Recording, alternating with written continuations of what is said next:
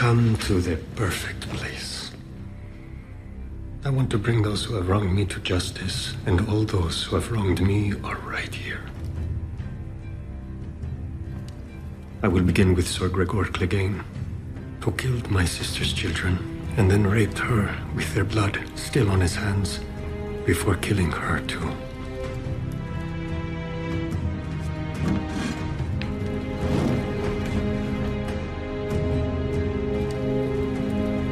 I will be your champion.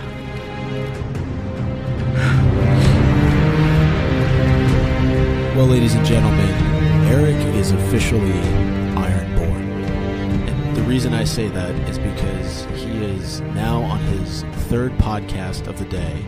So that makes him an Iron Man, but in terms of this podcast, it makes him Ironborn. Wow. Welcome to everyone listening to our podcast. This is Game of Owns. Boy, do we have a show for you today. Mm-hmm. And welcome back, Eric.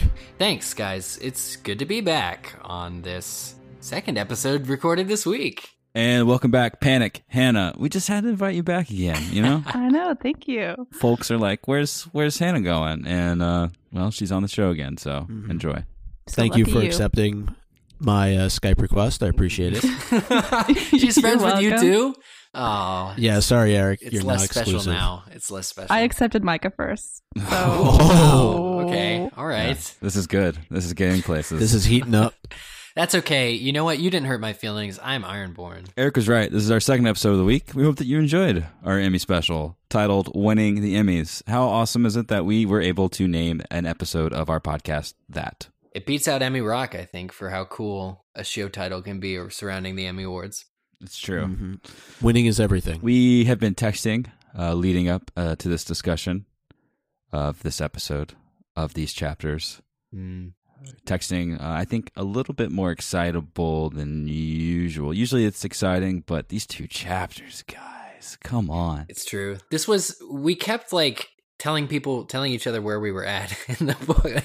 This chapter, oh my God, this part. Yeah, I know, right? This part. Plenty of little surprises here and there about these two chapters. Of course, we're talking about Arya and Tyrion, but it's the first time we see Arya following the Red Wedding, so that's been a long time coming. Sort of since we began our read-through, this is the first Arya chapter we've gotten to, so it's kind of nice to catch up with her and see kind of where she's at. And we actually haven't seen her since before season 5 began, so it's been sort of an extra moment, not only for us, but for all of you following along. And I just got a thought in my mind when I heard you agreeing, so very podcast ready in the background, Hannah. Obviously you're sullied, and you've read the books. Yes. Wonderful. So would we, but we're masochists, and that's how it is. Now that you're helping us out with the Some of us. since you read these chapters to come on tonight's episode, what's it like diving back, I guess, I don't want to say in the middle part of the series, but in this part of Storm of Swords after the Red Wedding, sort of as, to me, things are feeling so, you would expect it to, I don't know.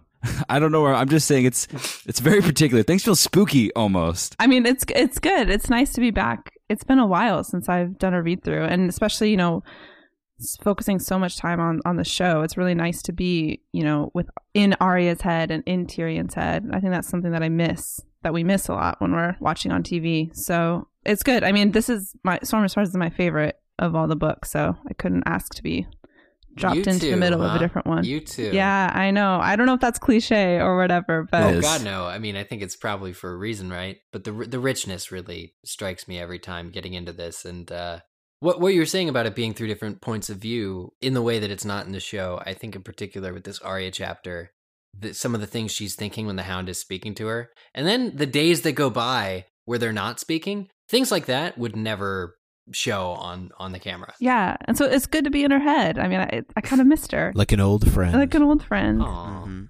I liked how, Zach, you talked about it being spooky. Yeah, it was. It really dreams is. are spooky. Well, not only the dreams, but just Arya's persona as a whole. Exactly. As you go throughout the chapter. Yes. It opens with her talking about how hollow she is inside, how she has a hole within her, and she really doesn't know what her purpose is now moving forward. She doesn't really have any family that she can think of. Her aunt comes up in discussion. She thinks about going to see John at the Wall. There's discussion about her going to be with the Blackfish at River Run, but she really has no true sense of purpose right now, and it's very, very interesting to be inside of her mind and seeing a very young person go through all this. You know, these are kind of thoughts that you would expect almost from an adult, or from no one. You know, it's a shame. But you slowly start to see her transition of her becoming a much more darker character, or at least having shades of darkness within her.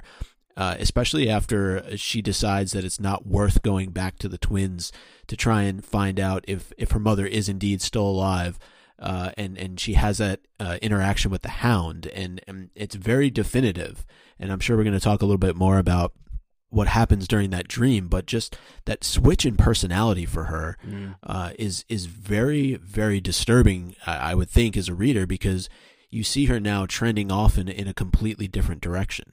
I like, though, kind of going back to watching it on screen versus reading it in the book, is we get to explore what's going on inside her head in a way that we weren't able to before. Because, you know, we see her after the Red Wedding, and she's just immediately already kind of has that hardness about her, and, you know, she kills a guy. Yeah. Right, revenge. And so it's kind of, I like to see this other softer side of her, maybe, that we kind of get to see her, that emptiness, and she's missing her family, and she's kind of going through it a little bit more than we get to see on screen. We see her grieving. I mean, that much is evidenced by what she does to that poor girl's doll, right? But there's this darkness of, you know, she was fixing it. She was making that soldier, Sir Soldier, appear more like he should, because the world's a terrible place that they're living in. You know, it's so deep. That demonstrates, though, how hardened she's become at such a young age, that she would grab the doll of another girl that is close in age to her, if not the same age, rip the stuffing out of it, and say, this is what a real soldier looks like. This is what I've experienced, what I've seen in my travels.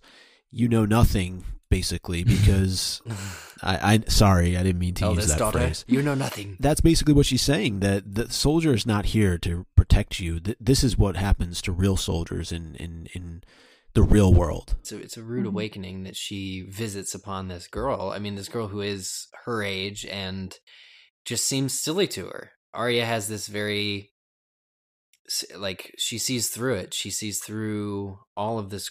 She hates that this girl is following her around. She kind of just wants to be alone with her dreams. She kind of is exhibiting some tendencies that Bran had in a way. I mean, because I wouldn't say she's relying fully on the exploits of her wolf, but they are what, in a way, keep her going, I think, some of these dreams, because she's in a place where she doesn't have any control of where she's being taken. Necessarily, it's not even known to her the whole time where she is going, but she's sort of just existing, sometimes in complete silence with the Hound as he sort of formulates his plan. And the Hound, too, is having almost like an exact same sort of emotional turmoil through this chapter. And even though we don't get his point of view, it's really cool to sort of read what his reactions and how he's acting are. But Arya does have these dreams that she goes to, and it kind of makes her chapter, which is sort of a summary. I mean, it's time is passing pretty quickly as it goes by, but it perforates sort of the landscape of what is real, but what might not be anything more than the time it takes to mourn a loss with these crazy night rangers. And it's just another way of doing wolf dreams that I think is altogether different from what we've seen before. I just wanted to go back to the point of view character of this chapter and maybe Hannah, get your thoughts here too. The fact that this is an Arya chapter, don't forget, for book readers, and I know we touched on it a little bit earlier, we were left in the chapter following the Red Wedding, not knowing Arya's fate. We have the benefit, obviously, of the television show and knowing that as we left her prior to season 5, that she's still alive in season 5. But if you're going through and reading the books and not having the show to guide you along, you have no reason to think that Arya is still alive, especially in the previous chapter, having seen what happened to Robb and Catelyn. So, I'll admit, I did thumb through pages to find out whether or not she was still alive. But I'm interested, Hannah, did you do the same thing? And what was it like knowing that she's still around? Oh, I absolutely checked to make sure she was still alive. I mean, I couldn't not.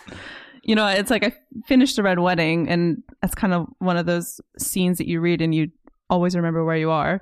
And I immediately thumbed through to find out if, you know, make sure who got out and who didn't. So I totally cheated, but can't help it. I mean, she's such an important character, you know, and I couldn't sleep at night. After what had just happened to the rest of them. Yeah. It's like, really? This too? Is Axe taking her? Yeah, so I cheated. Yeah, I don't think I would have been able to forgive George, because when I read those words that Zach just said, it's just like, really, dude, you're gonna go there too? You're gonna take her away? We're cleaning just out the after what Starks happened? right now. Yeah, like, have we not been through enough? Like, cut me a break. And this is only the third book. How much more is there supposed to be without these? Are we going to go this far without them? It's almost that he's keeping her alive and he doesn't even know what he's going to do with her. Well, that's the best part about this chapter for me. This journey from the twins to what we later find out are them heading toward the Mountains of the Moon. One of my favorite parts of the series so far has been the relationship between the Hound and Arya, and finding more of it in the books. It's just, obviously the source material eclipses it in every stretch of the imagination, and this is no exception. This chapter, with them sharing their moments, you feel Arya's pain, and you understand how she's, because it's inside of her head, you understand how she's having to feel and sort of let go of her love and her attachment to people that were alive. She was always traveling to Riverrun. She says at some point in this chapter, like, she was sort of always heading there. And now it's sort of like the definitive release of finding her mother there. And she's feeling this alongside the Hound, who not only is sad and angry because of the life that's led him to where he is, but also because his plan with Arya had just been foiled. So they're walking away together. And this is an excellent part that I can't remember the exact quote, but it was something along the lines of Sandor expressing his anger, not completely in relation to her, like, because they didn't get in many arguments because she didn't speak very much. Right. But when he would chop wood, for example, he would just go into this cold, blind rage and chop 3 times as much as they would need. And sometimes he would get so tired, he would fall asleep before lighting the fire. And that's what she disliked the most. And there's this will she, won't she aspect of, will she ride away? She thinks about it a lot. Will she kill him? She certainly says she will. But it doesn't quite happen. And it's a growing moment, I think. It's an odd sort of kinship. And it was odd in the show. It was how they needed each other, and especially how they parted ways is so memorable. I think about it often. And of course, I thought about it while we were reading this chapter, because so much of what happens in this chapter is adapted here and there for to show their relationship. They're growing, I guess dependence might be a word, on each other. It's a little unclear on what exactly they need from each other. Well, if Arya can't build a fire, then she obviously can't be I guess she's as good as dead. But they're both struggling together. Yeah. Mm-hmm. Yeah. Absolutely. A large part of this chapter is Arya coming to the realization, not that she didn't always know it, but we're feeling it alongside her, that she's lonely. That it's getting there. Her brothers and sisters were with her, many and many more of them. This is in reference to her dreaming and why she liked it. Fierce and terrible, and hers. They would never leave her. That is her thought. She's running with her pack. They would never leave her. She's thinking about the people that had left her, Hot Pie and Gendry and Anguy, the Brotherhood without banners. None of them wanted her around, she thinks. They all wanted to ransom her. Enough of them did. And I think there's some truth to that. Like, again, with her dreams in this chapter, it's always a spiritual experience when warging. Sometimes, though, in fact, most of the time, I think it corresponds to real events. You know, we're meant to believe that there is this wolf pack that she's leading, which is pretty cool, that's going around the countryside. But when she relates it to being her family that is there, I also think of like this afterlife sort of spiritual aspect of, and perhaps it's a familial aspect that the Starks were all, you know, could always do this, that she's sensing other wolves gone by or something. But there's something extra to it, too, that makes her feel at home when she's doing this. It's not her, though. It's Nymeria who's able to locate Catelyn's body and pull her from the river. So it's almost through her direwolf that she's able to get that fulfillment that you're talking about, even though it's not a positive sort of fulfillment. It's just fulfillment in knowing closure, what has truly happened. Yeah, absolutely. It's closure to the events of the Red Wedding, knowing that Catelyn's not being held hostage by Walder Frey to be ransomed back to the Lannisters, that there's really no purpose in her going back to the twins. She's a young girl. She's holding on to some hope that these members of her family could still be alive, at least her mother. And this was mentioned before, but she spent so long on this journey to try and get back to her family, and every time she gets close, something happens, and this just gives a bit of finality to it all. There is no more Robb, there is no more Catelyn for her to try and seek out, and with everything else that happens, she really doesn't have anywhere to turn. The mention of Lysa, but Lysa is not her mother, and Jon comes up as an option later on that's mentioned by her, but the Hound puts that to rest because he said we're never going to be able to make it past the twins. So many obstacles on the way there. Jeez. And so what is this poor girl's option at this point? And that's really now where we start to see her shift and head down a little bit more of a darkened path. I wanted to let you finish your soliloquy there because it was beautiful, but at some point we're going to have to address the fact that Arya thought that she smelt her mother and then began to warg and then smelt her through Nymeria. And Nymeria padded around the side of a body of water, a river, among tons of bodies that had apparently been dropped, and there was cold, dead flesh, ravens squawking. Honestly, we're going to have to read this because this is too haunting to just skip over, and it's too much. I thought you were going to say, I'm going to let you finish, but... There's a lot to read, but I think I'm just going to go through all of it because it's good. Yeah? Do it. Go for it. That night, she went to sleep thinking of her mother, wondering if she should kill the Hound in his sleep and rescue Lady Catelyn herself. When she closed her eyes, she saw her mother's face against the back of her eyelids. She's so close, I could almost smell her. And then she could smell her. The scent was faint beneath the other smells, beneath moss and mud and water and the stench of rotting reeds and rotting men. She padded slowly through the soft ground to the river's edge, lapped up a drink, then lifted her head to sniff. The sky was gray and thick with cloud, the river green and full of floating things. Dead men clogged the shallows, some still moving. As the water pushed them, others washed up on the banks. Let me just take a moment to express how many bodies there would need to be to clog up such a body of water. Her brothers and sisters swarmed around them, tearing at the rich, ripe flesh. The crows were there too, screaming at the wolves and filling the air with feathers. Their blood was hotter, and one of her sisters had snapped at one as it took flight and caught it by the wing. It made her want to crow herself. She wanted to taste the blood, to hear the bones crunch between her teeth, to fill her belly with warm flesh instead of cold. She was hungry, and the meat was all around, but she knew she could not eat. The scent was stronger now. She pricked her ears up and listened to the grumbles of her pack, the shriek of angry crows, the whir of wings and sound of running water. Somewhere far off she could hear horses and the calls of living men, but they were not what mattered. Only the scent mattered. She sniffed the air again. There it was, and now she saw it too, something pale and white drifting down the river, turning where it brushed against a snag. The reeds bowed down before it. She splashed noisily through the shallows and threw herself into the deeper water, her legs churning. The current was strong, but she was stronger. She swam, following her nose. The river's smells were rich and wet, but those were not the smells that pulled her. She paddled after the sharp red whisper of cold blood, the sweet cloying stench of death. She chased them as she had often chased a red deer through the trees, and in the end she ran them down and her jaw closed around a pale white arm. She shook it to make it move, but there was only death and blood in her mouth. By now she was tiring, and it was all she could do to pull the body back to shore. As she dragged it up the muddy bank, one of her little brothers came prowling, his tongue lolling from his mouth.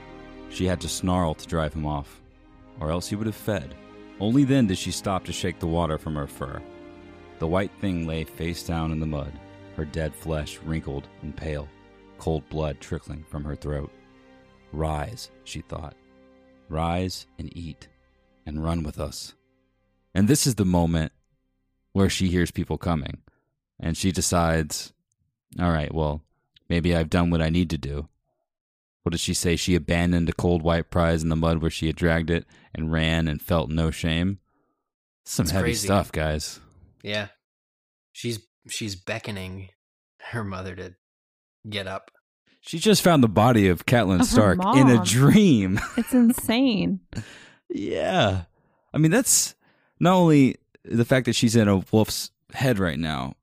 We'll put that aside because we're in a Storm of Swords and everyone knows the universe we're in. Now that you've listened to this, you're listening, you understand where we are. But Yeah. let's just add another level of mysticism to the thing where she does smell Catelyn and she does find Catelyn in a river. I mean, it was mentioned. People talk about Tyrion hears about it too. How Catelyn's body was thrown in the river. Now we know why that's important, or now we kind of see what George was doing there.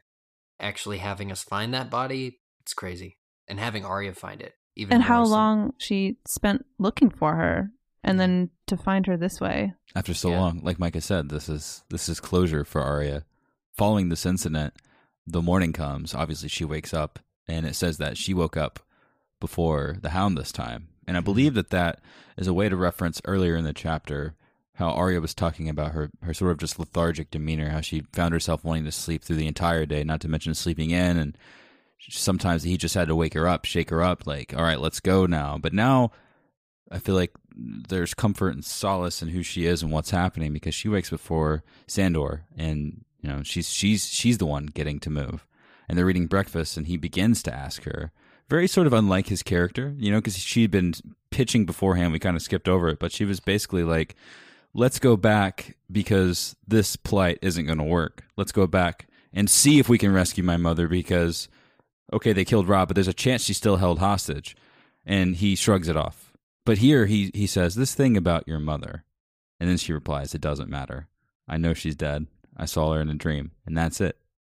And it's good enough, and it just the matter's over. I mean, what was he going to say? What would have been the next few words out of his mouth if she hadn't said that? I would have liked to have known what he was going to say. Yeah. That I'm sure I'll never let go of because I want to know more about what he's thinking.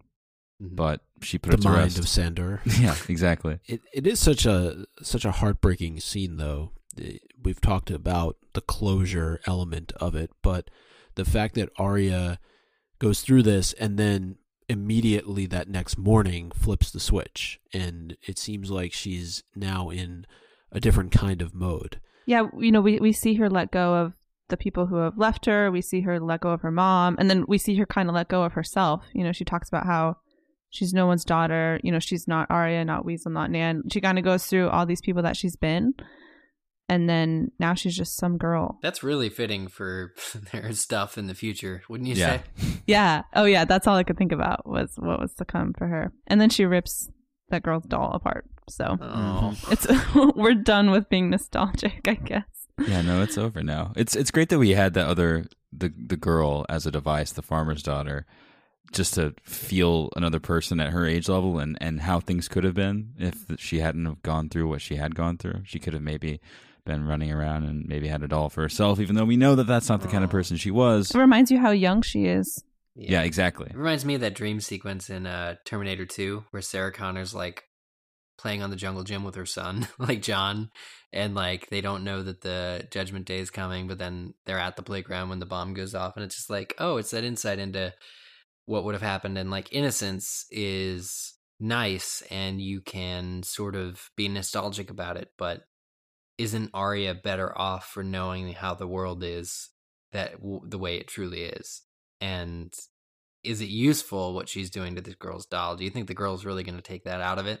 Or is she just going to be really upset and stop following Arya around? I think she's just going to be upset. Yeah, I mean, I don't know that there's much to necessarily read into there outside of what we've already discussed, but I just wanted to bring up, too, this idea of Nymeria being out there. You know, we haven't seen her, really, since the very first book, and we've heard whispers of this wolf pack that's roaming around out there, and when I was reading through this, and Zach just read the passage before where you have this epic carnage that's going on in this river, right? These bodies upon bodies floating in the river.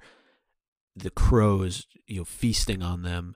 Yet here's this lone wolf pack that's out there somehow still surviving. And I thought it was really representative of Arya too. Like, despite everything that's going on, she's sort of this lone wolf that's out there doing what she needs to do in order to survive. And hopefully one day she's able to get a pack of her own and come back and get some vengeance for everything that's happened. At this point, we know, after all that we've been through, that she's in the head of Nymeria, and it's less of a dream, right? Because, for example, this vision is so specific. It's not like when Jaime was thinking to himself, when he was sleeping and he saw Casterly Rock from below, and Brienne was there, and there was people, you know what I mean? Like, just none of those people were actually there. This is very specific. Like, I like how George is putting those clean lines there to sort of show us, if you're opening your mind enough to look into it, what's real and what isn't. Mm-hmm. Which dreams are figurative versus which dreams are actually taking place. I think it will not only depends on the person, but the context clues. You gotta kind of feel around a little bit. But then why not ask the question, why didn't Nymeria stay? Why not defend Catelyn's body? Who knows who these men are, what they're going to do? After going through everything that she went through to pull Catelyn from the river, she's just going to leave her there? I mean, she scares off another wolf that tries to chow down. Yeah. But we don't have any context to who these men are. It's mentioned that wolves flee before men. There was something that Arya said early in the chapter. There's a few things that she said. It made me feel like when she does come back, Micah, because clearly she will, right? I know that she's out east. She's working. She's training. She's lost her eyesight. Was apparently, that working with an E? In the show. But she's going to come back west, I feel. All right? I think it all ends in Westeros at some point, right, guys? Like, probably. A few things that she said that made me believe if she and Sansa do meet, I'm not sure if it's going to be on the best terms. I just feel like we've been getting little tidbits, and I remember how they left each other. And what if Arya sees Sansa? Let's say Sansa's reunited with Baelish at some point. Like, what if Arya finds Sansa with people that she thinks to be bad people and just assumes that she took the same path that this horse took? You know, this horse that she found, that she named Craven, who fled from the twins, that she just does not respect at all. It made me think of Sansa in a way. Not that she is Craven. We understand her situation, but will Arya, not having the context, that's kind of what we see peppered throughout this story, right?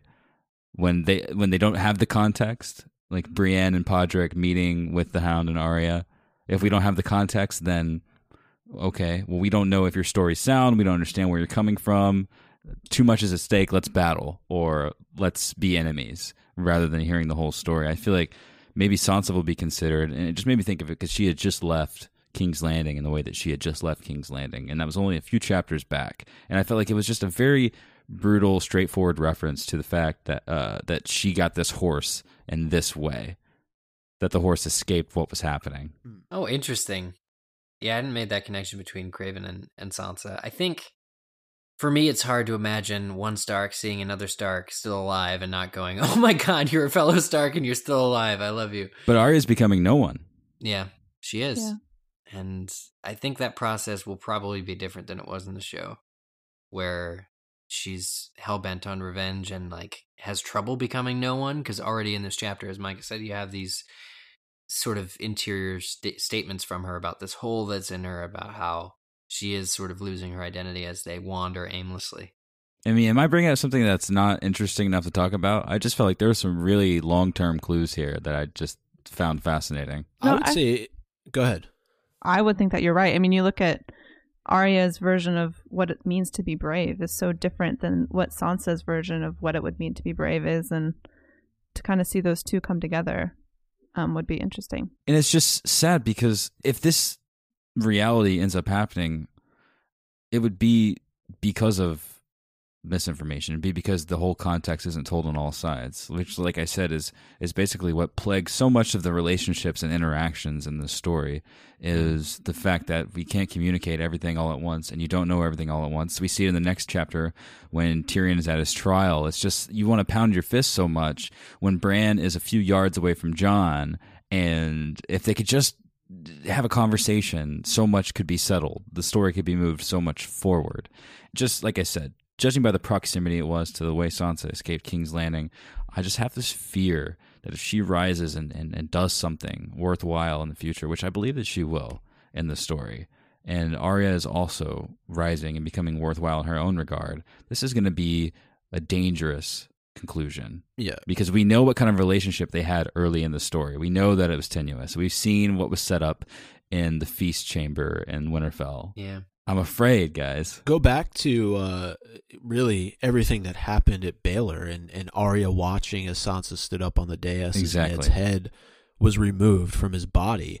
And I think if you use the show as context, Zach, you had mentioned misinformation or poor communication. She's married into the Boltons, the family who is extremely complicit in the murder of Robb and Catelyn. So what is Arya to think of that if she doesn't have the full context of what's going on as she makes her way, should she make her way, back to Westeros? I hate to even bring the show into it because I feel that George has so adeptly, just in this third book, I don't even know what's to come afterward, and I'm sure if this is a theme that he's hitting on, that it'll be present in Sansa's story and Arya's story as well. But yeah, I see what you're saying, and if that's something that the showrunners are really building up strongly, because I've been told that that's not, I mean, by the whole world shouting that isn't anything to do with Sansa's actual canon storyline, that's just what the adaptation is doing, then that's really interesting, because that would mean that there's going to be a large payoff with all this. Well, the flip side is, going at least in as far as we are right now in the books, she's with Baelish, who's another person who has had a hand in everything that's gone down in King's Landing as well. Right, and formerly married to the Lannisters, which also are the family that killed Ned. So there's no good side for Sansa to be on right now in the eyes of Arya.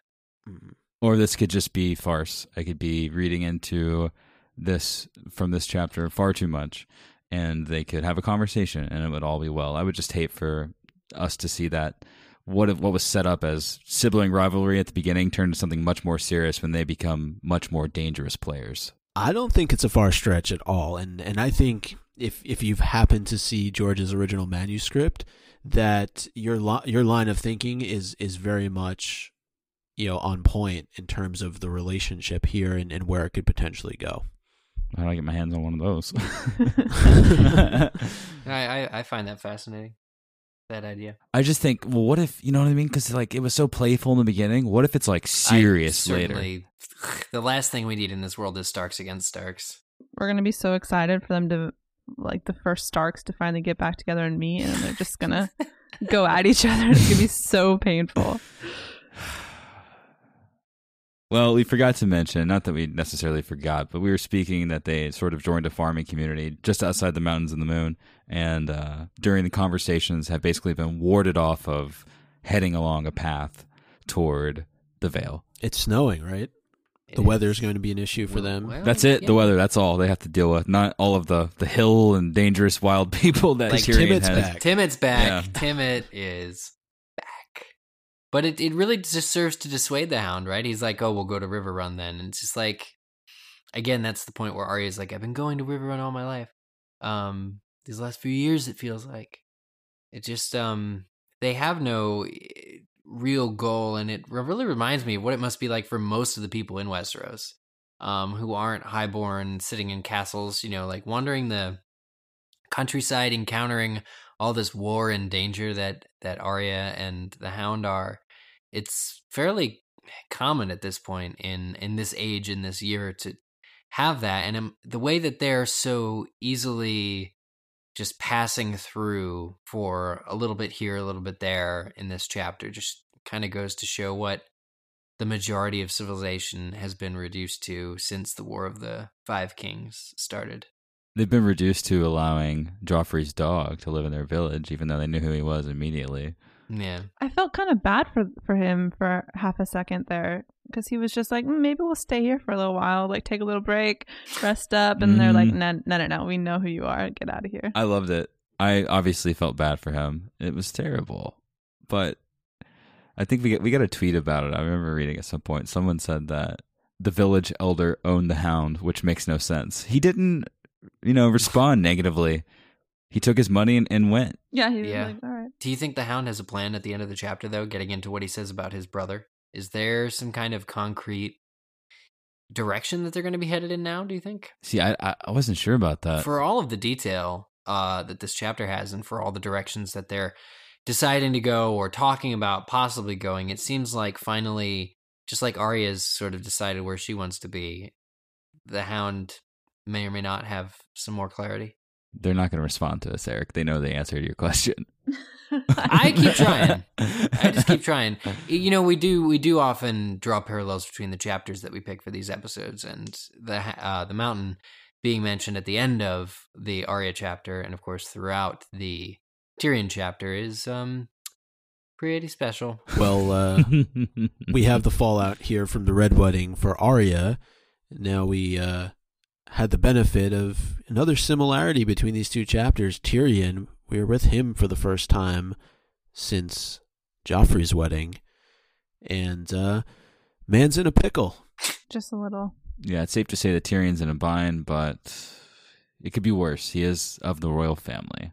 So he still gets fed. He gets fed. He gets watered. Often frequent visits by his uncle, right? Kevin, not the worst uncle a boy's ever had, or a man's ever had. Kevin was quite fair in this chapter. He was quite gallant, if I'm allowed to say that. Kevin Lannister, not disappointing.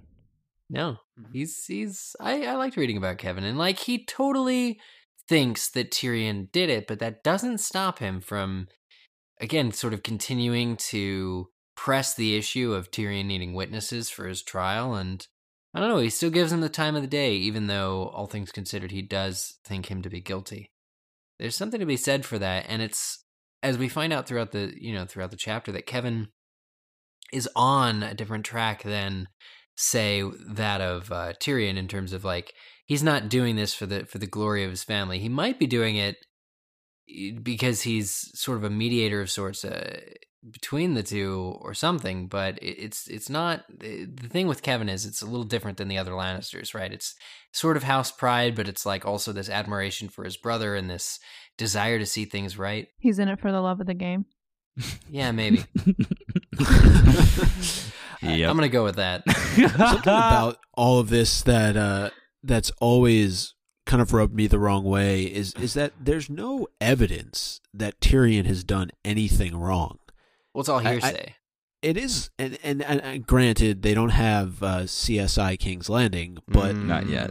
I just find it hard to believe, knowing everybody that has been invited to this wedding, and there's that great exchange between Tyrion and Oberyn towards the end of the chapter, where he basically asks Oberyn if he was responsible for Joffrey's death, and Oberyn gave this little smirk or smile. But it's true. You think of all of the people who are here that would want to do harm to the Lannisters. The Martells are probably at the top of the list. Oh, yeah. Yet it's Tyrion, and we all know the not even the love-hate, the hate relationship between him and Cersei. But what I go back to is I've always thought this to be just a pure indictment of Tyrion. There's no evidence. There's no real, aside from the fact that we know he didn't like Joffrey. But look, people don't like each other, period, right? That's not enough to convict them of murder. So to me, I've always had a problem with how Tyrion has been put on trial.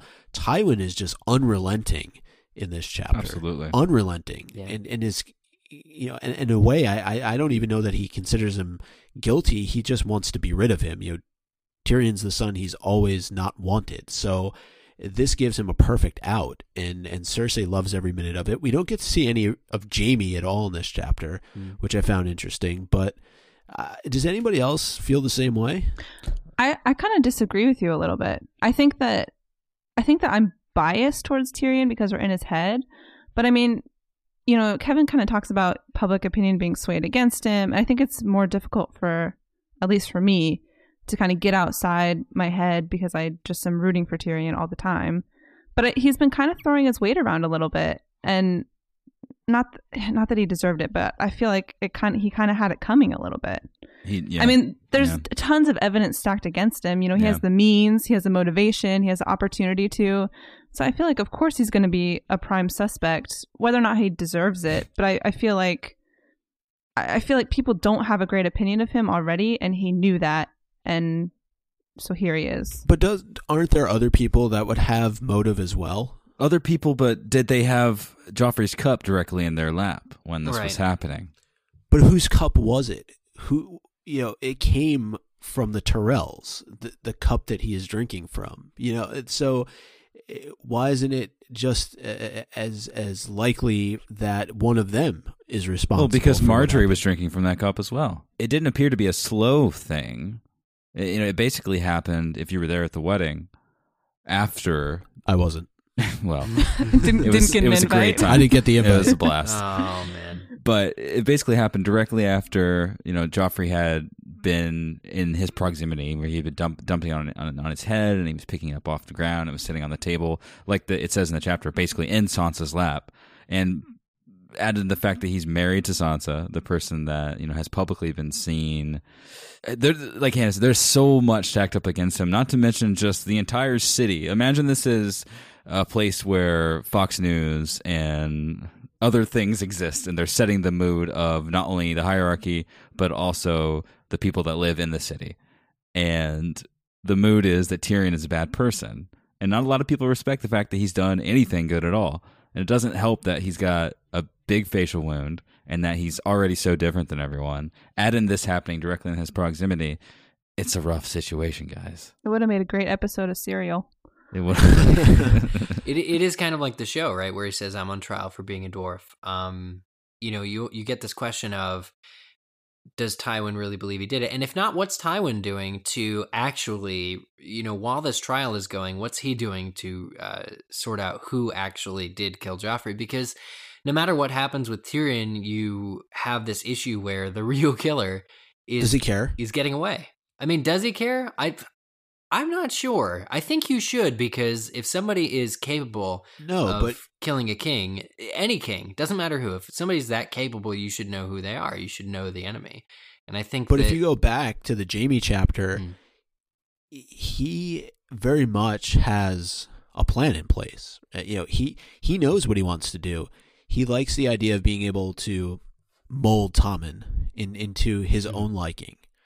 He knows what he wants to do with his family, but it doesn't necessarily protect his family against future threats. The same person who did it this time can do it again, and I think it would be intelligent to start figuring that out. Well, if I do step away from sort of playing the devil's advocate there, I do agree with what Hannah said, and I think the show did a great job of portraying how Tyrion has kind of stepped on his own foot, got his tongue tied a couple times in terms of his being so outwardly spoken, not really always thinking through what it is that he's going to say. It actually happens a couple times when he's on trial in this chapter, where you get that internal monologue where he basically says, "Damn it, I shouldn't have done that. Damn it, I shouldn't have done that again." Yeah, it's all over this chapter. And as you go through the list of witnesses that Cersei has provided to give argument against Tyrion, you're reminded, and again, I do think the show did a good job of this, of the things that he's done in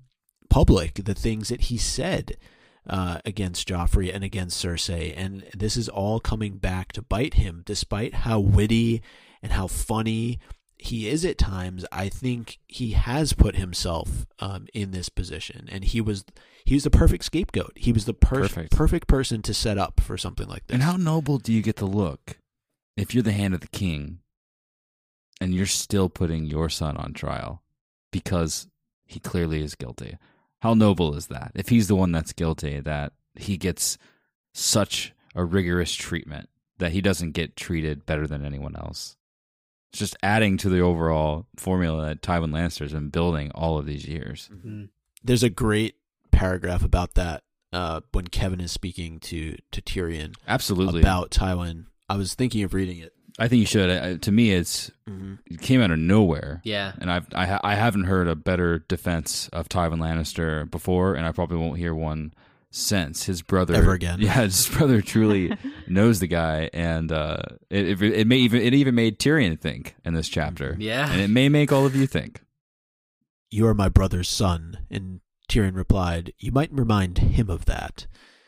And then Kevan replied, "Do you think he would allow you to take the black if you were not his own blood and Joanna's? Tywin seems a hard man to you, I know, but he's no harder than he's had to be. Our own father was gentle and amiable, but so weak his bannermen mocked him in their cups. Some saw fit to defy him openly. Other lords borrowed our gold and never troubled to repay it. At court they japed of toothless lions. Even his mistress stole from him, a woman scarcely one step above a whore, and she helped herself to my mother's jewels. It fell to Tywin to restore House Lannister to its proper place, just as it fell to him to rule this realm. When he was no more than 20, he bore that heavy burden for 20 years, and all it earned him was a mad king's envy. Instead of the honor he deserved, he was made to suffer slights beyond count, yet he gave the 7 kingdoms peace, plenty, and justice. He is a just man. You would be wise to trust him." That really makes you think. I love how it's like Tyrion blinked in astonishment. He doesn't know what to say. Own. It's lonely at the top. Aw. All of it's accurate, fine, and well, but we know that Tywin has this unreasonable dislike for Tyrion. Mm. A lot of it has to do with the kind of person Tyrion's been. A lot of it has to do with the way he came into this world, and a lot of it has to do for what he is. But for now, they're on display. So it amplifies all of the emotions that are surrounding the situation. And I just don't think that Kevin's advice here to trust Tywin is good enough. If they were to give Tyrion passage, which we sort of skipped over it because this conversation has taken us in a lot of different places. But as the chapter goes on, Kevan does visit Tyrion's cell back and forth. And at one point basically tells Tyrion, you should consider confessing. And keep in mind, Kevan thinks that Tyrion's guilty. He says, you should consider confessing. And if you do confess, your father will judge you less harshly, and he'll allow you to go to the wall and take the black. So this is Tyrion questioning that. So we have to ask ourselves, would Tywin Lannister do this? And if he does do this, is this Tywin showing some form of fatherly love? Whether he believes Tyrion did it or not, they're putting it to rest. Maybe he knows it's the Tyrells, and he's allowing Tyrion to take the fall, which sucks, but it's all part of the chess game he's been playing for all of these years, right? Why would he stop that right now for the son that disappoints him so much? But rather than letting Mace Tyrell give Cersei his head, he would send him to the wall where he would know he would still be alive. So is that him honoring Tyrion in a way while still keeping his game up? Like, is he doing the calculations so quickly in his head that he's come out with what would seem to be the perfect conclusion? I think so. I think it goes back to him being such a strategist, and his focus really is on his family remaining in power. It doesn't really matter to him what happens to his children. I firmly believe that. I think he sees them as nothing more than moving pieces, and that's sad in a way too. It really, really is. And Tyrion, he still thinks everything is a joke because when Kevan mentions him having the option to take the black, his response is, "Oh well, we all remember how well that went for Ned Stark." Right. So it's like he still doesn't get the gravity of the situation. He still can't detach himself from shooting himself in the foot. That's fair, though. What happened to Ned? It's a valid point. I'm not saying it isn't, but it's like it's almost, you can see that coming across in his very sarcastic Tyrion-like persona. It's hard to really get a read on Tywin. You'd love to get a point of view chapter for him and see exactly what is going on in his mind as all of this is going on. This is the chapter that I've been looking forward to for such a long time. I didn't know that it was going to come in this way, where Tyrion would have the face-to-face with Oberyn in his cell, but also it would be the chapter that holds 3/4 of his trial. This is an incredible chapter. It is. There's so much here. There's so much substance. I feel like we could have based an entire episode around how full this is. Yeah, and don't forget Bronn. Yeah, absolutely. And what would seem to be their last meeting, which was riddled with sadness for me, and I'm glad that there's some beautiful pictures to take away from the film adaptation. My dog's having a dream. He's barking. I think he's warging into you. Whoa. What's he going to say? You just don't know it. He's recording this podcast right now. He's barking. It's been strike the whole time. I'm sorry, this is strange. There's just so much in this chapter that I really loved. I loved when Tyrion was entering the courtroom and Kevin and the guards come and get him, but it's not the King's Guard that would escort him because they're actually standing as witnesses against him. Yeah. Yeah. He enters the throne room, and this is where they're holding the trial. The same room that Joffrey died in. Yeah. And then, remember, this is the throne room that has the throne that's like from our New York Comic-Con poster. I mean, it's a dangerous, big, faded place with lots of history. Let's march Tyrion in front of all of these people, all of this nobility, and let's sit here and berate him publicly for something he did not do. Yeah, it goes back to what I said before. It's just such an unfair situation for him to be in because there's really no way for him to get out of it. Mm-hmm. The cards are so much stacked against him in this, from top to bottom. Anything that you read about in this chapter, even with Bronn, right? He's already been taken care of in that sense. He's been outmaneuvered by Cersei. Yeah, three steps to one on Cersei doing everything. I mean, it's interesting. There's a lack of surprise factor in Tyrion contemplating. He's shown asking Sir Kevin about, am I entitled to a trial by combat? That's kind of his plan from day one, but Cersei stops that. She sees, ahead of that and is so ahead of the game in buying off Bronn, in basically, choosing Gregor. That's all known. That's all known from step one, that if Tyrion does go by way of trial by combat, it's not going to be pleasant at all. And she's so blind with her rage for Tyrion here. And it's again, going back to what Oberyn says at the end of the chapter, is like, well, if it weren't for her accusation, it just as easily might be me in this chamber, because Cersei was so sure or bloodthirsty for Tyrion's head that she's continued to go through great lengths to make sure that he cannot escape.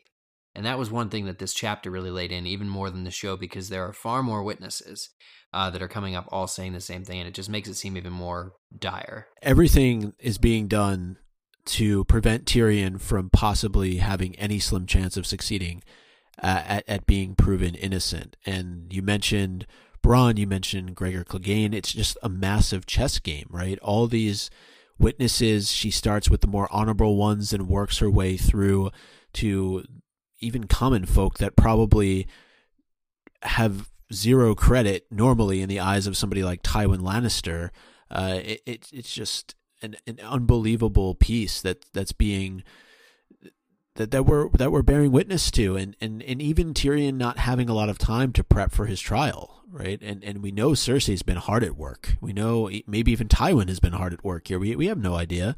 In terms of putting all these witnesses together, getting everything organized, and meanwhile Tyrion is just locked up in his cell here and can't really come up with one person he can think of to possibly come and testify for him, with the exception of Varys. And then we learn that Varys is going to be testifying against him. So it's tough to watch Tyrion go through this. It's a defeat, man. And I like that we're in his head for it, because we're kind of going through it with them, and that's what makes George R. R. Martin such a great writer, is you feel it. We're kind of trapped up there with him, and all these different things are being revealed to us at the same time they are to him. And, this trial just all of a sudden happens, and you're like, wait, what? I wasn't ready yet. Yeah, I thought we had some more time. All I've managed was to write down Sansa's name on the sheet of paper, and you guys can't even find her. Could we possibly stay this off for another day or two, please? Yeah. The Sansa thing ate me up a lot at the beginning too, because he's angry with her for deserting him. He thinks she basically forsaken her vows. Like, he thinks it must have been her who basically poisoned him, and for leaving him out to dry here is kind of, he's not appreciative at all. He definitely says at one point that there's no way that if it was Sansa, she could have acted alone. Right. One thing I did like about Tyrion in terms of being inside of his mind here is he starts to think through how he could possibly spin this in his own favor. And he brought up something that we've heard a number of times in the books, and that is that the Tyrells and the Martells do not really like each other. Right. So it is sort of his internal monologue. He asks himself the question, is there a way that I can use this to my advantage? And we learn later in the chapter, Mace has all but made up his mind. He's Cersei's man through and through, but Oberyn is a whole nother story, and I know we'll talk more about him and the interaction between those two when he shows up. But the fact that Tyrion, with everything that's going on, still has a clear enough mind to be able to start to think through how he could possibly outmaneuver Cersei a little bit in this sense, I just think speaks to how much of an intellectual person he is. Well, I mean, he kind of does have the answer handed to him. It's fun to see somebody who is of similar intellect in Oberyn also be working towards achieving his goal, even as a member of this trial, as a judge of this trial, seeing how he can get to what he really wants, which is the mountain, and having Tyrion go into the trial thinking, how can I use this this uneasy relationship between the Tyrells and the Martells, and then you get the story at the end from Oberyn about how the Tyrells handled Dorne in the past and sort of why they don't like each other, but that's also justification for why Oberyn is going to be Tyrion's champion, because he doesn't like any of them. He doesn't like the Lannisters or the Tyrells. And it goes back to sort of what Micah was saying earlier, how how come this guy isn't being, and Oberyn says it himself, how come I'm not being, if it wasn't you on the stand that I'm judging, you'd be on the stand judging me, because I'm the Red Viper of Dorne. I'm known for being such a good poisoner, and this boy was clearly poisoned. So that was just fascinating, how Oberyn is just kind of jovial and just kind of sitting back. And when the first session of the court, because they meet a few times over the course of a few days, because this takes a while, obviously. After the beginning procession, the ceremony has begun, and Tyrion's basically asked, "Hey, did you do it?" And he goes, "No." Oberyn's like, "Oh, great, that's settled." He just has a lot of swagger permeating through his lines, Yeah, that's a relief. Right through, it's just beautiful. Both of them are there for moments of comic relief, but then you also have to remember how grave the circumstances are here, and that they're probably the only two that would get a good chuckle out of it, but the rest of the people there are pretty stern and pretty serious. I wonder why he didn't say, and this is right after the High Septon began the prayer the first day, I wonder why Tyrion didn't say to Lord Tyrell when he asks, did Sansa Stark do it? Why didn't he say something like, I'm not sure, because we never spoke. We never had intimate relations. We just didn't have that close of a relationship. But he remains true to his vows, obviously, and I think once again shows us that the honorable approach isn't what necessarily gets you ahead in the Game of Thrones. He says the gods killed Joffrey. He choked on his pigeon pie. That damn pigeon pie. You would blame the bakers? Lord Tyrell says. Of course Mace would say that. He sang it to him. But then we really get into the meat of it, right? With the trial itself and all these witnesses that are being brought against Tyrion. And we mentioned earlier how the first one, Sir Balon Swan, is complimentary of Tyrion, and then Tyrion starts to grasp what's going on. There's again that interior monologue of, she began with a man known to be honest. He's referring to Cersei, and milked him for all he would give. Every witness to follow will tell a worse tale until I seem as bad as Maegor the cruel and Aerys the mad together, with a pinch of Aegon the unworthy for spice. Mm-hmm. And he's right. That's exactly what happens, at least on this day, as they go through. Every person that's called up tells a worse and in many cases false account of what Tyrion has done, and he can't even defend himself. That was something else I didn't like. Can't speak. Yeah. What's up with that? But what would he say? What has he done for his family to treat him this way? Honestly, he is love for his family. We see inside his head. We honestly know that Tyrion would never do this, but it's just like that love is not returned. That love is not shared by anyone other than Jaime, possibly. And where is Jaime in this chapter? It's kind of a question, because it's amazing reading every little nuance here about how much Cersei has won this thing already, and how Tywin doesn't even directly approach Tyrion. He can't. And, Kevin is relaying this information. It's so cold, it's so distant, and it's not what Tyrion deserves for having actually had nothing to do with Joffrey's death. Well, they think he killed the king. That's why he's being treated this way.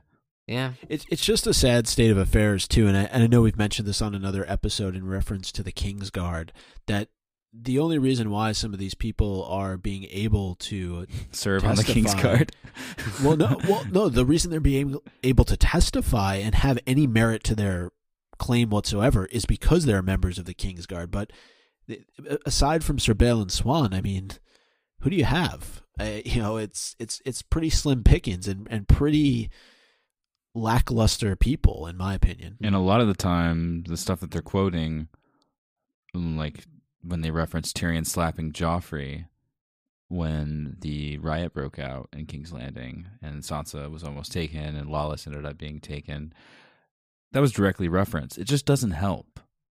On top of all these other things, the fact that in his trial they're able to quote stuff that is real, like defying the king several times, doesn't help his case. No. And then the next day, it's the maesters, including one big douche of a Grand Maester, who comes to testify against him. Well, you should not have sent me to the cells. He definitely punishes Tyrion. Right. But this is another perfect example, going back to what Hannah said really at the top of the chapter about Tyrion putting himself in these types of situations, right? What he did to Pycelle is now coming back to bite him in the ass. Mm-hmm. I think there's some validity to Baelish's strategy in all of this, which is that you strike and you strike fully. Pycelle was left alive, basically given the time and the means to eventually enact revenge on Tyrion in this form. Tyrion had some sort of measure of humanity or heart that meant that Pycelle was not killed immediately for being his sister's spy, and instead, imprisoned. But Cersei's brought him back, and now it's bitten him in the ass. So there might be some wisdom after all in Baelish's way of doing things. No, that's a very good observation. I think that's what George stresses so much in the story, which is, like I said earlier, if you have a shred of honor to you and you're applying that to your decisions in such a dangerous place, playing such a dangerous game, especially at high stakes at court. Like, for example, what happened to Ned, it could bite you in the ass. And if you look at the success of what Baelish has done, it's been because, like you said, Eric, he doesn't make soft decisions. He strikes completely, or he doesn't strike at all. And Tyrion's made a lot of strikes against people like Pycelle. He's struck the king in front of people that are against him right now in an official capacity at trial. And this is a presentation for all of the bad stuff that Tyrion's done. Absolutely. And probably the person who gives the most damning evidence against Tyrion is Varys. And I think that makes it even worse. Like, you were starting to like this bit of bromance that was going on between the two of them. And then, you basically have a person now who's testifying against him who has all his I's dotted, all his T's crossed, opens his little ledgers, got dates, times, people, place, and of course many people are a bit shocked at how Varys would know, and basically Varys says that it's his business to know. That's why he is in the position that he's in, and that to me was just so damning for Tyrion. I love how Tyrion's like, how do I question a little bird? Like, he's like, how do I get out of this? You bring some bird food and, walk up to it, and slowly enough. Very slowly. We learn that there is one more witness to come on the following day, and we never get there though, because the chapter ends before that. But I think we all know who that's going to be. It's gonna hurt. It's going to hurt. This was already so painful, especially after Varys came out and did what he did.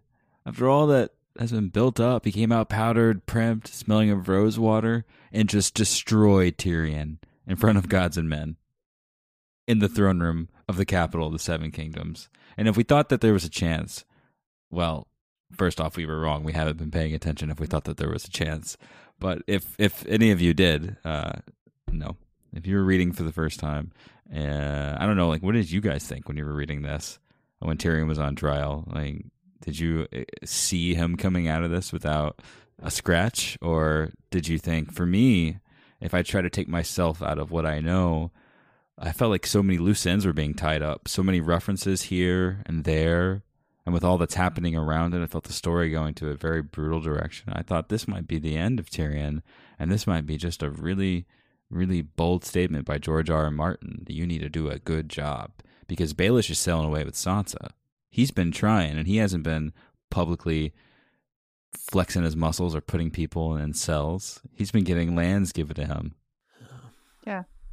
He does. He kind of ties it with a little bit of a bow to end Tyrion, but I think it's too easy.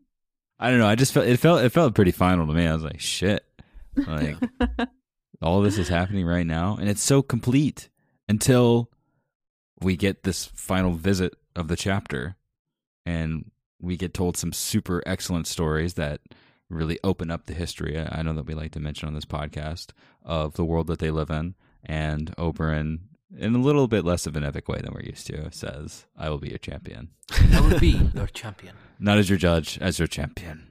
Yeah. As you mentioned, just a lot of great history here, which Tyrion knows. Oberyn had to go through that whole long story, and Tyrion was just like, I know the tale, Oberyn. Why are you wasting my time here? But we do know that Oberyn has been frequenting Shataya's. Yeah. And visiting with Alyaya. So inside joke, Santa. We're sorry. And so, it appears Alaria may have been as well, but that's what leads into his whole story, and he refers to Cersei as the golden-haired whore. And there's all this talk, as was mentioned in I think in the Jaime chapter, about Cersei possibly marrying Oberyn to bring together these two families that have been at odds for so long, obviously, with what took place many years ago with Oberyn's sister, right. And his niece and nephew, which are mentioned in this chapter. Yes. But it's very clear from the story and from Oberyn's decision at the end of this chapter that he wants vengeance. He wants to make sure that the Mountain pays for what he has done. There's mention of Sir Amory Lorch as well, who had a hand in what took place.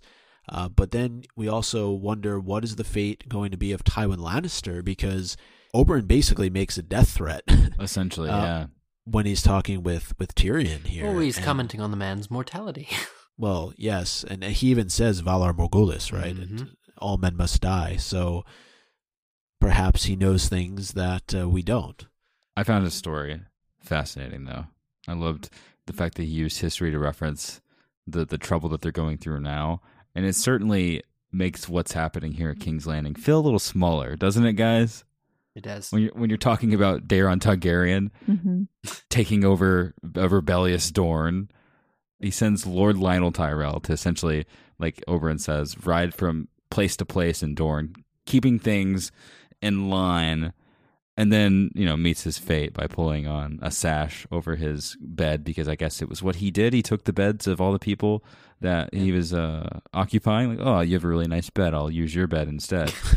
And so there's a sash that you pull on, which is very handy if you're the type of person that, solicits whores and takes over cities. That if you pull on, it rings a little bell somewhere in this Dornish country, and a whore will be sent up to your room. And he thought to himself, Lionel Tyrell, it's been a long day of capturing this place. I could use a visit. And instead of a visit, he is visited by many scorpions that fall from the top of his beautiful bed. And I assume at that point, that's where he's stung to death. He dies. And all of Dorne, after only a few days, rights the wrong of being seized and captured and set to bend the knee. And that's when Oberyn says, if he found a sash in his bed, he would rather have the scorpions instead of the queen and all of her naked beauty.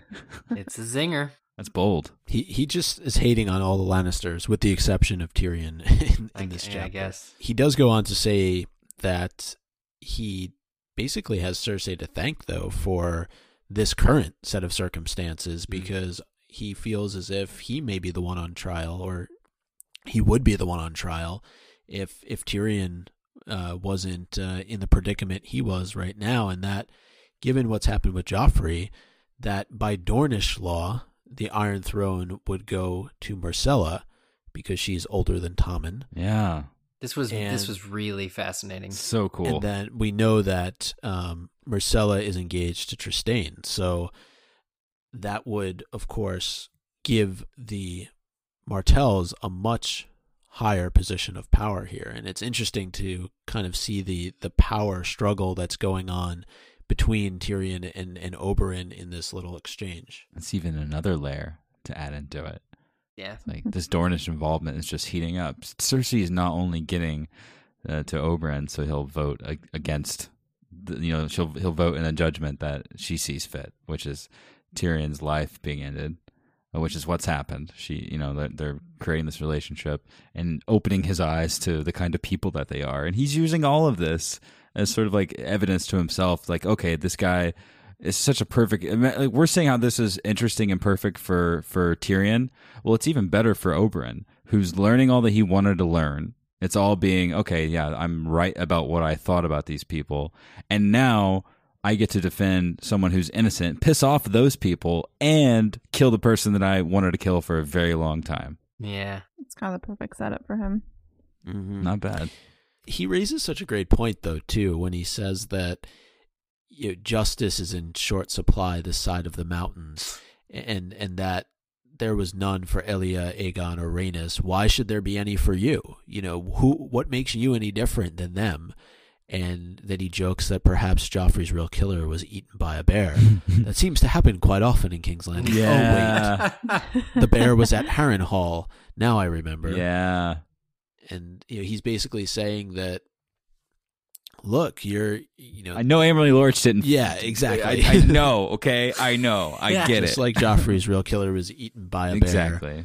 It's like, you can't bullshit me around. So was my family's, yeah. You're going to make me a judge? That's great, because I'm a Prince of Dorne. I get it. I'm visiting. Do I need to tell you about the histories again and about what kind of people are from my country?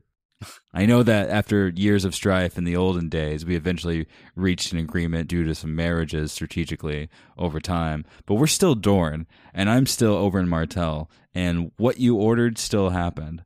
So it's interesting now that this is all coming to a head, and the way that he's talking makes what happens later so shocking.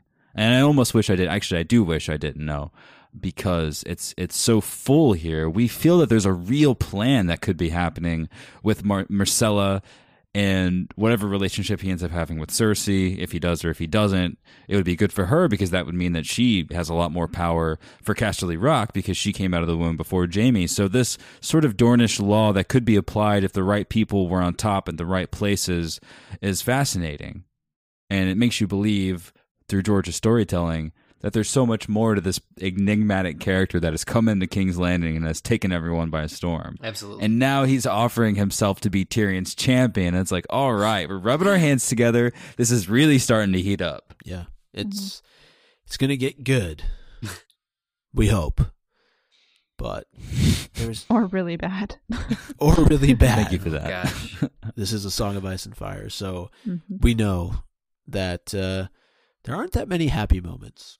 But how about Tyrion just spitting out the truth to Oberyn about what happened? Could that be like a knee jerk, like, I'm gonna die, I need to tell somebody, like, might as well, because my family hasn't done anything to save me? Is it vengefulness that makes him do it? Is it an overwhelming sixth sense that he needs to be honest, or that'll be somehow rewarded? What makes him just tell? I think the fact that he was called a liar. Yeah. And a noseless man. Yeah, he's been called a liar enough in the past few days. Yeah. For Oberyn, it's not just about who did the actual physical action of murder here. He wants to hold all the people who are complicit in it responsible for what happened. So it's not just Amory Lorch, it's not just Gregor Clegane, it's also Tywin Lannister, Right. who presented the bodies of these 3 individuals to King Robert. So he's out for blood, and if he can get at the Mountain in any way possible, you know that he's going to do it. Step 1. Yep. And he's not going to strike softly. He's going to strike sound. That's his plan, at least. And that's what we're led to believe. This Red Viper of Dorne. Potentially with poison, which he himself references earlier in this there's that. chapter. Tell your father I'm here. There it is. There it is. And stop. Okay. Not as your judge, I was timing that. as your champion. It took a little bit longer this episode to jump in that. So that's it. We've this was a big moment to get to in the podcast. Finding ourselves in Tyrion's trial and feeling all the bad stuff that was thrown in his direction. Yeah. It's kind of painful, but it was full of owns. You like that? I like that. I'll break through our barrier of owns by giving the own to the same character for both chapters. Can you guess Wow. who it will be? Okay. This is unprecedented, Eric. Let's see what you Is got. it? I feel like we've done this once before. We probably have. It's almost been 300 episodes. We've probably done this, yeah. Timett, son of Timett. There was really no question. A lot of own worthiness happens in these chapters, but I won't give it to the point of view chapter characters. And Timett rates a mention by just randomly vastly different groups of people. The villagers talk about how Timett has sort of made a name for himself and the mountain clans by returning home after his triumphant war, of course, which he fought for Tyrion. And in the Tyrion chapter, Tyrion's reminiscing and trying to come up with people who he might be able to call not as witnesses, but actually as champions. And he thinks of Timett, son of Timett, but is a little has a little bit of grief that Timett has probably gone back to the Mountains of the Moon. So Yeah. I don't know. It's super fun connection between the two. It's too funny not to own. That's good. Oh my god. Has Hannah given owns before? You have. I was Yeah, like, I wait a have. minute, is this like the first? Okay. I was like, wait a minute. I'm giving my own. Is this a cop out if I give it to a point of view character? Yes. No, It is. it is not. Oh, Don't it listen. is because you're biased. You said that. You made that point. Everyone's yelling at their iPod phone thing at home and saying, "Do what you want, Hannah. Yeah, Follow do your what heart." I want. For Arya, I love when she's talking and at the very end, she says, "Are you scared of them?" She asks, "Have you lost your belly for fighting?" She kind of throws it to the Hound. I kind of like that. Yep. And then she thinks he's going to hit her, but then he doesn't. Yep. I'm going to give mine to the Hound. There were a couple of moments, but I like this one, which I don't know what it says about me, but when he says, "I hit you with the flat of the axe, you stupid little bitch. If I'd hit you with the blade, there'd still be chunks of your head floating down the green fork. Yeah. Now shut your bloody mouth." That was a close one for me as well, Micah. It's a tough call not giving it to Sandor Clegane for just like I'm thinking about the kind of person just being. We've all been angry before, us and everyone listening. You've all been upset. He's just blindly just hacking the fuck out of a tree, just letting it come out of him in the right moment. And I just found that it's still standing out to me. I'm seeing Rory McCann, who is the Hound in my heart, just bludgeoning a tree with the axe that he took care of Arya. It's just funny and beautiful. And I wasn't gonna give my own to it, but now that I'm talking about it, I'm just gonna do that. Also, the village elder was a nice and pragmatic man. Follow that one up. Yeah, I've got nothing. Okay, so from the Tyrion chapter, my own goes to, I think I'm going to have to give it to Oberyn for at the end when he says, "Men are seldom as they appear. You look so very guilty that I'm convinced of your innocence." Mm-hmm. I love that line. It's like Varys had all the ledgers, and now I'm very suspicious. Yeah. I have a couple here just because it's part of the same dialogue, and they go to Bronn. It's when they're having the conversation about trying to get Tyrion to fight on behalf, or sorry, Tyrion's trying to get Bronn to fight on his behalf, and they're talking about lawless, and Tyrion says, "My bitch sister." Everybody's getting called a bitch. Yeah. My bitch sister has sold you a lame horse. The girl's dim-witted, and Bronn says, "If I wanted wits, I'd marry you." And then further down it says, "Is it 2 wives you want, or 2 castles?" And Bronn says, "1 of each would serve, but if you want me to kill Gregor Clegane for you, it'd best be a damn big castle." So there was some humor in the chapter. Absolutely. And I also gave my own to Bronn, Micah. So high five there. High five. Nice. I like his. I also highlighted, "If I wanted wits, I'd marry you." Thought that was funny. Yeah. King of the castle. King of the castle of his own. Hopefully few.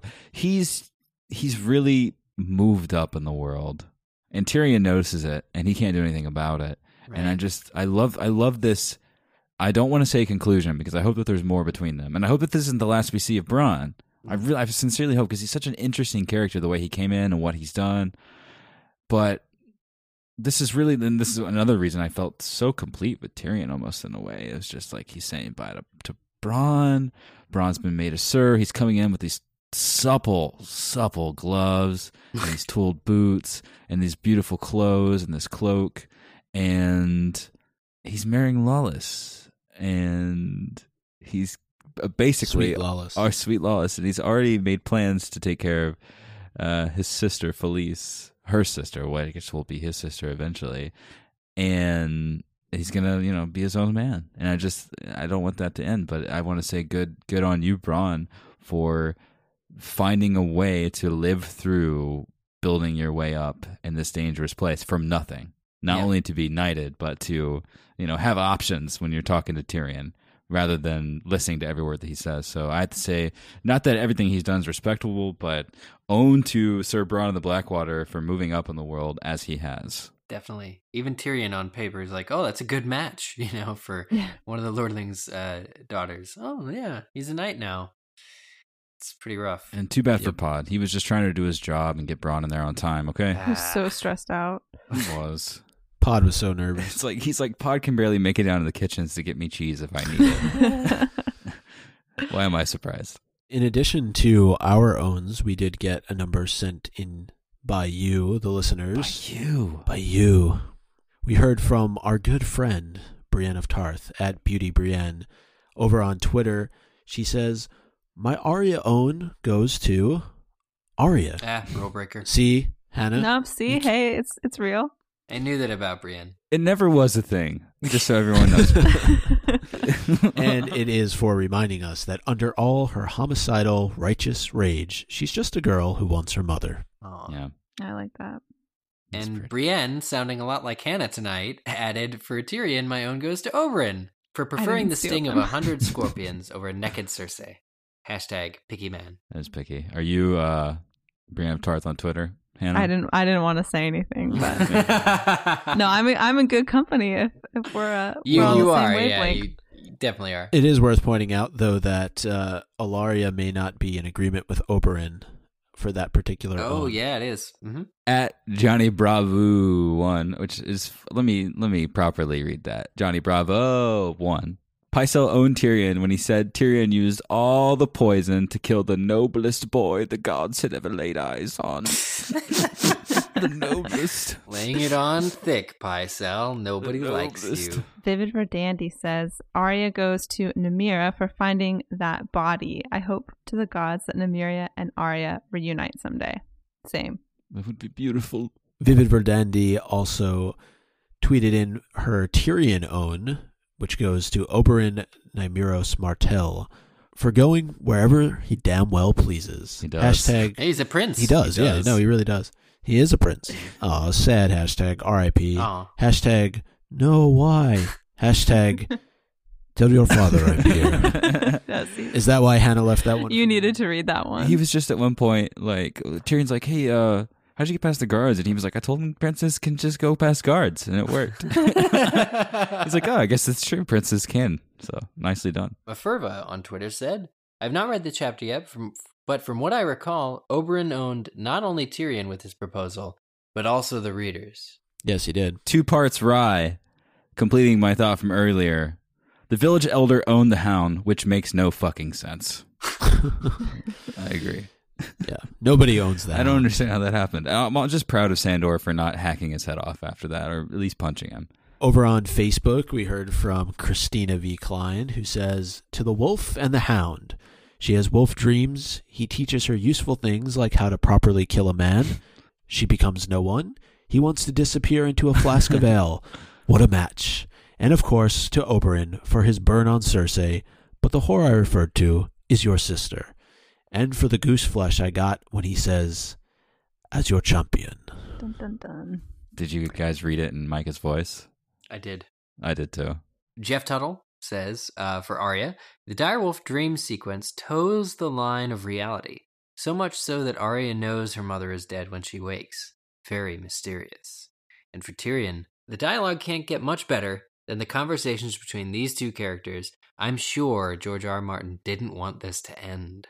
I sure did. And then Reese, my own for the Arya chapter goes to River Run, that unreachable, unobtainable goal. After 2 books, Arya still can't get there. Aw. Which is Too bad. very sad. Yeah, very true. And then my own for the Tyrion chapter goes to Oberyn for championing Tyrion and for the line, "You look so very guilty that I'm convinced of your innocence." Same. A secondary own goes to the ending of an era, Tyrion Bronn bromance. It's so sad. Then it's over. It is kind of sad. I don't want it to be over. Don't read that hashtag. I don't accept it. I also don't agree with that hashtag. So. Yeah, so Yeah, I know. we're skipping that. He's looking out for his own self-interest. But such great gloves. Beautiful. Supple. Yes. Supple. gloves. very, supple very gloves. ornate. Do you see the supple email, Micah? It's tooled in perfection. From Monique, Yeah, Monique sent it to us. she says, for Arya, well, first she says, "Hi, Goo!" Hello. Exclamation point. Hi. Hi. Arya, own to the wolf, who is probably Nymeria, for rescuing the body that was probably Catelyn from the river. Too late for CPR? It appeared a little too late, yeah. Maybe. Strike wouldn't And- think so. Own to Maester Pycelle for calling Joffrey, quote, "the noblest child the gods ever put on this good earth." That was a bit of Robert. It just keeps getting better. Excellent judge of character. Oh, the shade thrown in his direction. So those are the various ways that you can get in touch with the show and send in your owns, or just send in anything you like to. You can tweet at us at Game of Owns on Twitter, scroll upon our Facebook wall at facebook.com/Game of Owns, or shoot us an email at contact@gameofowns.com. Thank you for sending all of that in, everyone. Some of that stuff is kind of funny, right?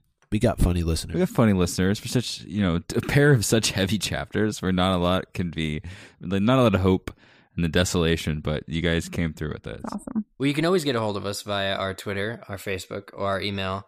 But there's a very special, unique way, less common, in which you can find us. And that is in person, to be in person in New York City in just a couple weeks, guys. It's coming ever nearer to reality, to actually happening. Of course, I'm talking about A Night of Ice and Fire, taking place at the Hard Rock Times Square, October 9th in New York City, as part of New York Comic Con. We're going to be there. We're going to be podcasting. We're going to be raving. We're going to be on the dance floor showing you all of our moves. You can dance with us. How about that? You can definitely dance with Eric. So. Yeah, let's not open this to everybody. Also, I've heard through the grapevine, be it said in a fond rumor, that Micah is an incredible dancer. Oh, If he the is. poster isn't any indication. Yeah. He's going to actually wear that outfit. You can see the poster and all the information at gameofowns.com/tickets. We are, what's the word, guys? Unreasonably excited to see all of this happen, right? That camp. Yeah, absolutely. It's going to be a blast. This October is not only holding Halloween and the release of the new Cormoran Strike book, but it's also holding this event in New York, and it's going to be seriously unreasonable. A ton of you have already gotten tickets, and I recommend, if you're mulling it over in your mind, to do it sooner rather than later, because a place like this does have a capacity. And like our last, you remember our live show in Chicago where the people just weren't allowed in at some point because there were too many people in the building? Yeah. I don't want to see that happen again here. So, fix things up in your mind. Get prepared. One thing I know that we're going to be doing while we're in New York is capturing plenty of content for our Patreon, which can be found at patreon.com/goo. And speaking of that, our ninth installment, our ninth chapter, is available right now if you are one of our bannermen over on Patreon. And actually this weekend we're going to be changing things up a little bit over there. Details to follow, but we think it's going to be something that all of you listeners are going to enjoy. We've also just finished the Hedge Knight. I actually had the blessing of being the final reader on the Hedge Knight. So that was a lot of fun. So for our Bannermen that do the read-along stuff with us, the Hedge Knight is done. And I guess, like you were saying, Micah, there's new stuff that we're going to be implementing this weekend. And if you're interested in learning about all of that and sort of getting in at the top, just do it. Just follow your heart. You know it's true. Yeah. It's totally up to you. But, one thing to mention is that it does help make things happen, like what we're doing in New York in just a couple of weeks. So we do appreciate all of you out there, obviously, who are already supporting the show. And, obviously appreciate those of you who are willing to do so in the future as well. If you are a recent subscriber to us through iTunes, or if you have not yet subscribed to us on iTunes, it's free. But I have a feeling that some of you may be new listeners, and I have a feeling that some of you would definitely like to serve other new listeners, and the way you do that is by writing a review. Reviews are a great way for people who are looking for podcasts to find us, and definitely don't forget to also rate us 5 stars. Nothing less is acceptable. But tell us what you think of the show. We like to read our reviews. We will be reading a few more on our next episode. It's just another way to kind of share the love. Jaime and Sansa are up next. Just about to look that up. You beat me. Did it like 20 minutes ago. We look forward to you sending in your owns. It's not been that long since we've had a Jaime chapter, but interesting to see his thoughts following Tyrion's trial. And then, of course, with Sansa, we last left her on a boat. So who knows what kind of things she's going to be getting up to with Peter Baelish so close by. Swabbing the deck, matey. Arr. Stay with us. We'll need you for the trial. Hey, Zach. Yeah. I will be your champion.